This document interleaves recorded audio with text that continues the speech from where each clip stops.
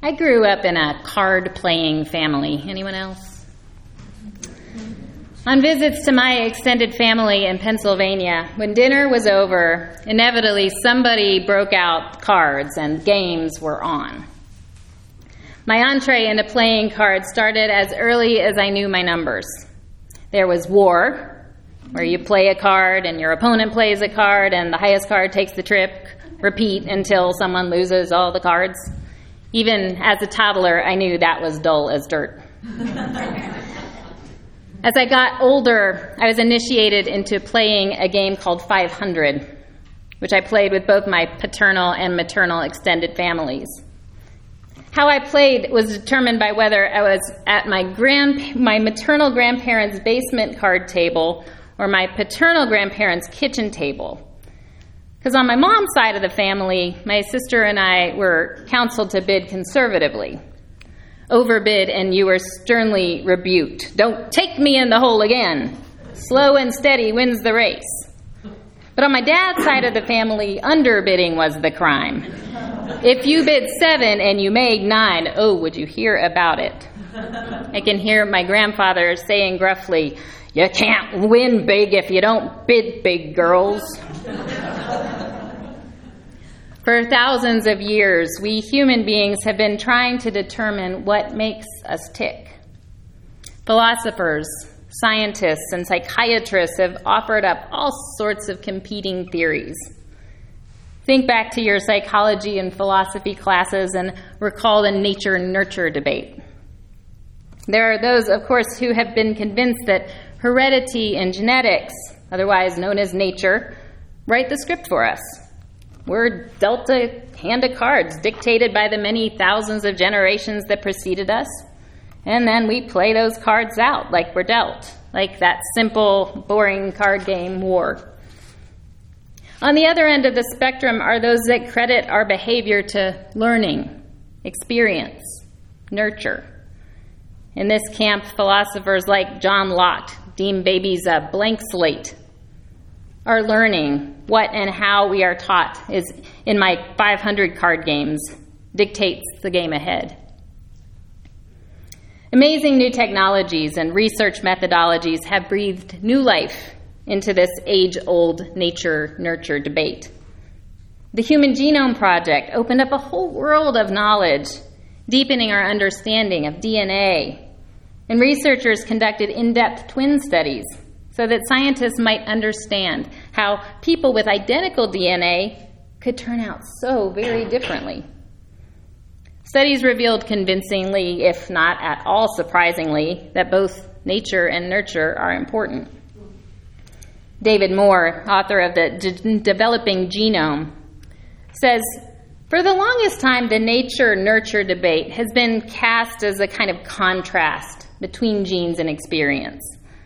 The thought that we might have some characteristics that are caused primarily by genetic factors and other characteristics that are caused primarily by experiential factors." He suggests asking which is more important, genes or environment, is kind of like asking which is more important in making an ordinary automobile run, spark plugs or gasoline. You need both. In just the last decade or so, scientists are recognizing that genes and environment are not two separate buckets, really, as they were once conceived. Instead, nature and nurture are beautifully interwoven, amazingly, interdependently interwoven.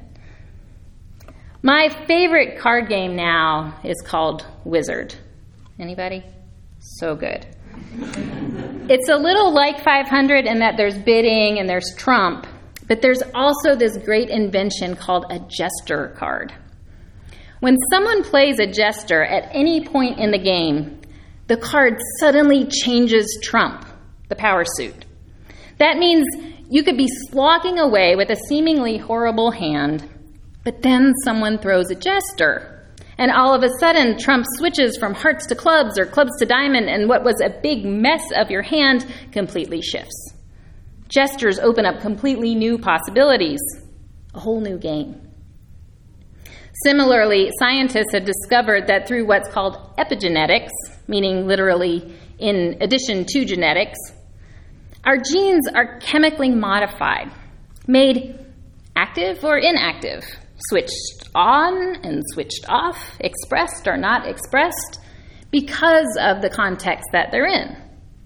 So the genes themselves stay the same, but how those genes express themselves changes as a result of experience and environment. Nature and nurture are dancing together all of the time to create the me's that we are. David Morrigan says, what counts is not the genes you have, but what your genes are doing.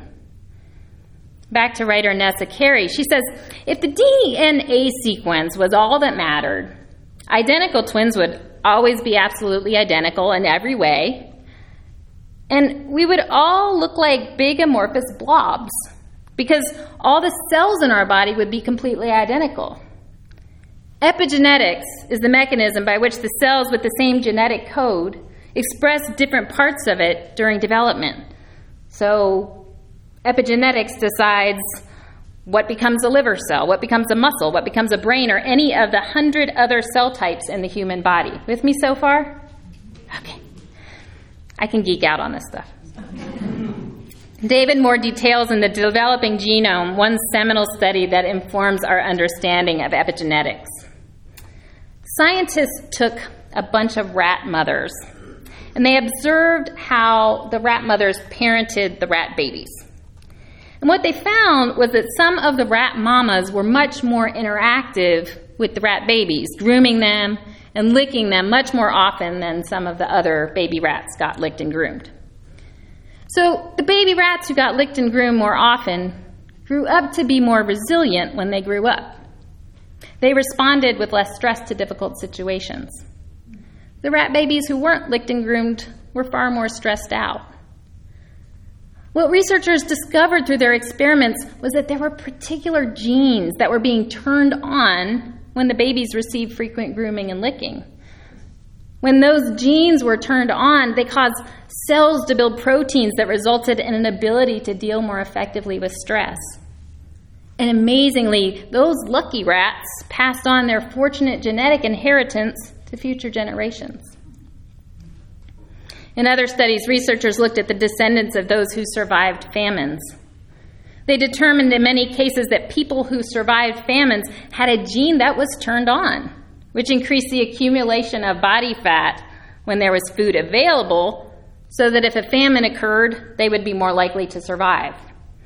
The flipped switch on could be passed on to future generations.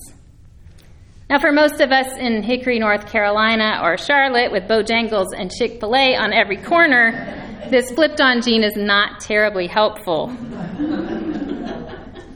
While flipped genetic switches can create great challenges, they can also ensure nothing less than survival. In an experiment with yeast cells, researchers shined ultraviolet light on the yeast. A lot of the yeast didn't survive the test, but some did. In the yeast that survived, a switch got flipped on so that the genes for resilience expressed themselves. And the cells that survived passed on that resilience trigger to all the successive generations.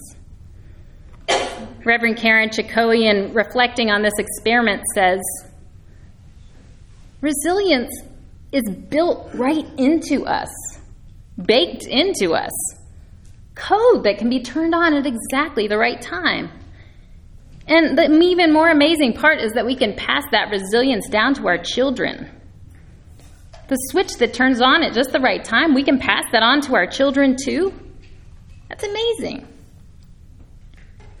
Now, all of this science is so new that scientists don't really know too much about how often, and in what circumstances epigenetic flip switches transmit to future generations. Yet, even at this early stage, epigenetic research opens up amazing possibilities and is already radically changing the way we think about human development. Think of the ramifications. Some are terrifying. A pesticide that has the capacity to trigger the expression of an unhelpful gene might not just impact the person experiencing it in 2018, but maybe subsequent generations.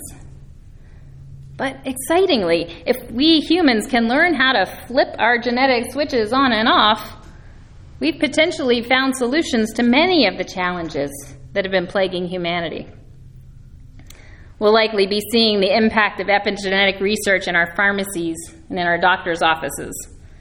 There's a skincare startup, EpigenCare, that promises to collect your DNA and create a skincare regimen from your personal genetic structure. In the not-too-distant future, we may see effective drugs that can switch genes on and off for cancer, for depression, autism, and schizophrenia.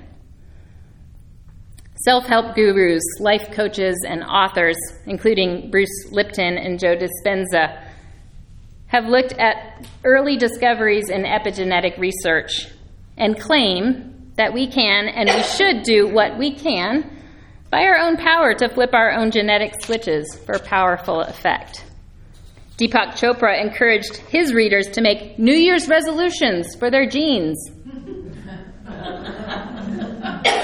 Might work.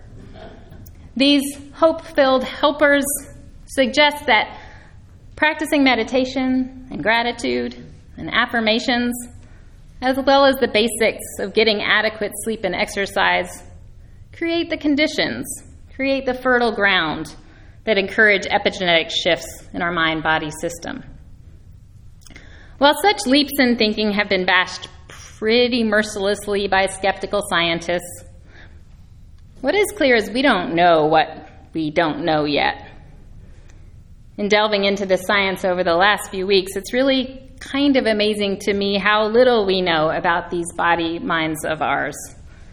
There's this elegant mystery operating within us all the time, and nobody gave us a manual. Still, we know enough, perhaps, for a couple takeaways. For all of our own personal struggles, and who among us doesn't have a core struggle or two of 2 or 10, knowing what we know about epigenetics, maybe we can greet those struggles that we face with a little more compassion. Some of us did get dealt really challenging hands. Who knows? Maybe ancestors we didn't even know were parented by the human version of the low-licking, grooming rat mother. Maybe they were neglected in such a way that genes in us today are being expressed, making us more prone to depression or anxiety or mental health issues. Maybe you've always had a significant challenge keeping weight off, not because of a failing of self-control, but because your great-great-grand-aunt Claudette went through the Irish potato famine. We don't know. Don't we deserve compassion, all of us, for this? Haven't we done the best we have possibly done with the hands that we've been dealt? We're here, which means that we haven't thrown the cards in or given up.